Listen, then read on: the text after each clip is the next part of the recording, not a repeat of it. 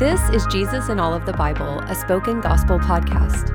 In each episode, we take a quick look at what's happening in a biblical text and how it sheds light on Jesus and his gospel. Let's jump in. Psalm chapter 8.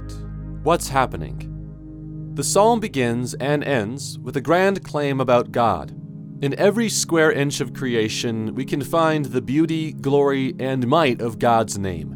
God is intimately involved in creating, sustaining, and moving every part of creation. And yet, in the next sentence, we see a tension between God's glorious power that exists high above the heavens and mankind's frail weakness that exists far below the stars and moon here on earth.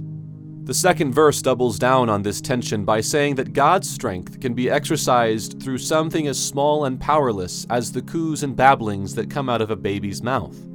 David even says, "What is mankind that you are mindful of them?" In poetic language, David is asking, why does God care about us? David meditates on Genesis 1:26 and remembers when God created humanity in his image, crowning them with glory and honor. Here is another great tension. The king of all the earth, who rules above the heavens, has made his own creatures kings. And like all kings, he gave them territory and authority. David repeats God's spoken word to Adam in the Garden of Eden, that he would rule over every living thing. All this meditation on our great God's care for frail earthly humans leads David to praise God.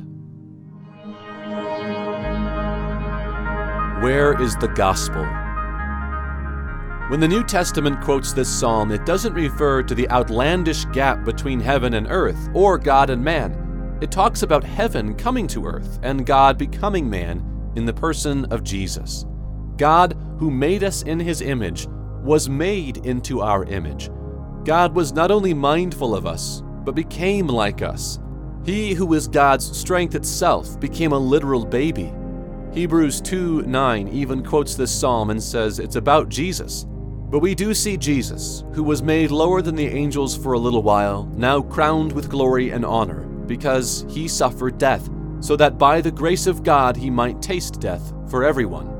The God who lives forever in glory above the heavens tasted death for those who were sure to die here on the earth.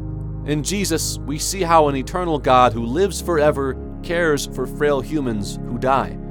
The everlasting God died in our frail image to give us eternal life. Jesus laid his glory, honor, and crown in the dust so we could be exalted and lifted up.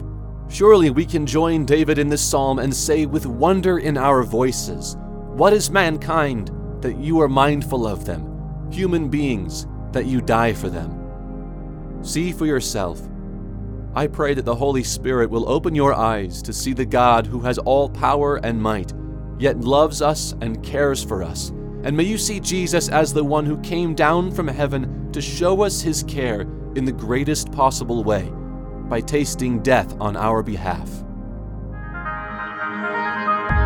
Thank you for listening to Jesus in All of the Bible. This podcast is created by Spoken Gospel. Spoken Gospel is a nonprofit ministry dedicated to speaking the gospel out of every corner of Scripture. To learn more about our mission and to view all of our free resources, visit spokengospel.com.